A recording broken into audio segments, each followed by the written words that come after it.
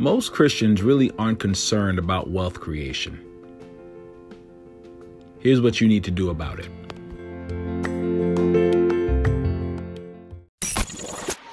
This podcast is for mature audiences. Listener discretion is advised. This is the Success Habits of Christian Entrepreneurs podcast, where we look at the habits and strategies of world-changing entrepreneurs to achieve real results. Today is about the power of you. Are you ready to go to the next level? Well, you're at the right spot. Finding a solution to become the greatest. And now, here's your host, Mike Holmes.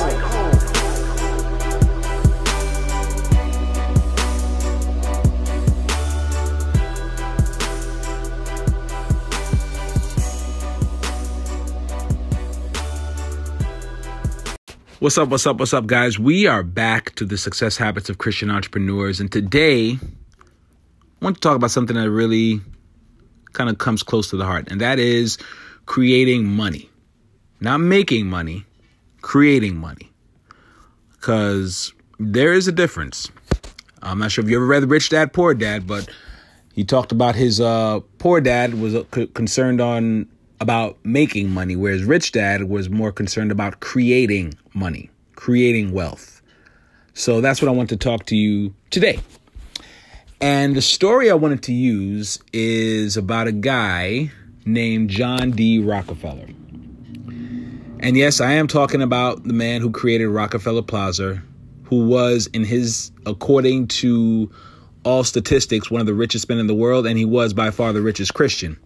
Now, most people do not know that John D. Rockefeller was a Christian, but he absolutely was. He was very well known as a businessman. He was well known as a monopolist, but he was a believer. According to his biographer, he was actually a very, very, very devout believer.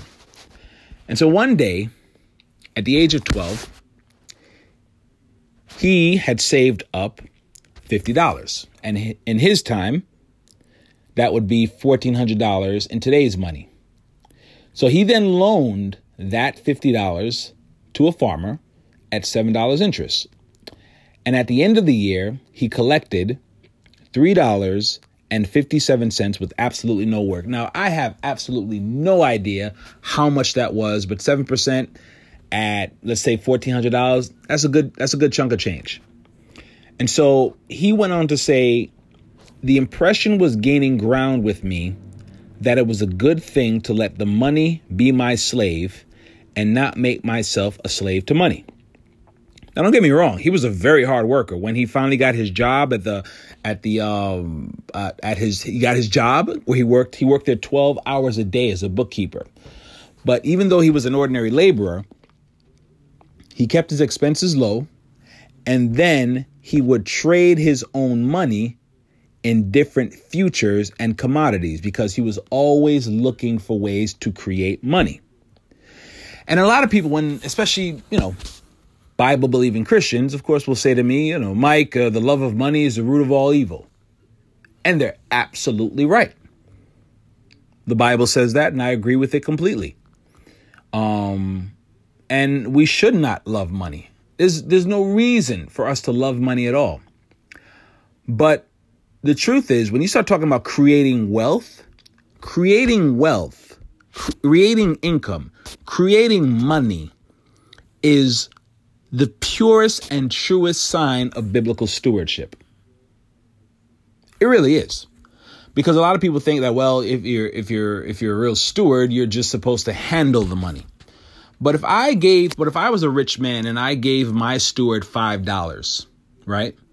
And then at the end of 2 years, he gave me back that same $5, I would not consider that guy a good steward because I could have just kept the money in my pocket.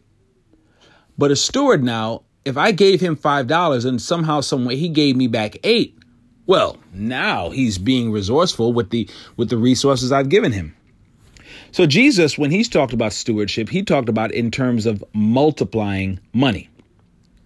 Of course, we know Matthew chapter 25, where he said that the kingdom of heaven is as a man traveling into a far country who called his own servants and delivered unto them his goods. And unto one he gave 5 talents, to another 2, and to another 1. To every man according to his several ability, and straightway took his journey. Then he that had received the 5 talents went and traded with the same, and made them other 5 talents. And likewise, he that had received 2, he gained other 2.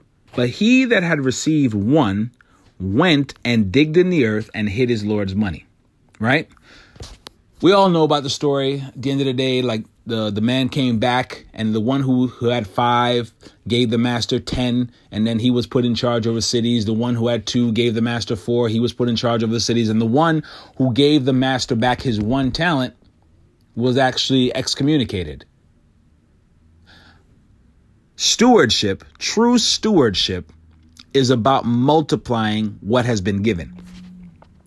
Now, that same story is actually told in the book of Luke, but this time it's in Luke 19, verse 13, and it says, "And he called his 10 servants and delivered them 10 pounds and said, Occupy till I come." Now, that Greek word occupy has very, very different meanings. It actually means gained by business trading, busily engaged in making trades, increased by trading. And what it implies is detailed trading that buys right and then knows just when to exchange. So in other words, what Jesus was saying in Luke chapter 19, gain by business trading till I come, be busily engaged in making trades till I come, increase by trading till I come, do business till I come. The truth is this. This is the last thing I'm going to say. Creating wealth is godly work. Now, everybody may not get this, but I am talking to you. Creating wealth for your family, creating wealth for society at large is a godly work. It is being fruitful and multiplying. It is something that we all need to be focused on, but primarily you, Mr. or Mrs. World Changer. There are 2 types of investors. You have a passive investor and an active investor. A passive investor is someone who takes their money and gives it over to somebody else and lets them invest it. And nothing's wrong with that at the end of the day. Nothing's wrong with that.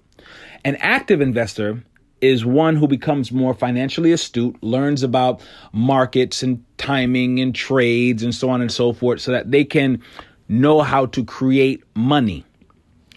I am imploring you to become more of an active investor, to learn how to create money and not just work for money, and to get that stinking thinking that creating money is somehow bad or somehow not godly. Furthest thing from the truth. It is something that money, when put in the hands of a good person, does a lot of good. And I want that good person to be you. But that's all we got today. Listen, if you like everything, hey, get a free copy of my book. It's Success Habits of Christian Millionaires and Billionaires. I had a free copy. I'm going to give you the first 2 chapters for free. I just want you to go to tithehacker.org, and right on the top menu bar, you're going to see free chapter. So just check that out. That's my gift to you. Tithehacker.org, free chapter. Get a free chapter of the book on me. Tell me how you love it. I look forward to hearing from you. I'll talk to you again.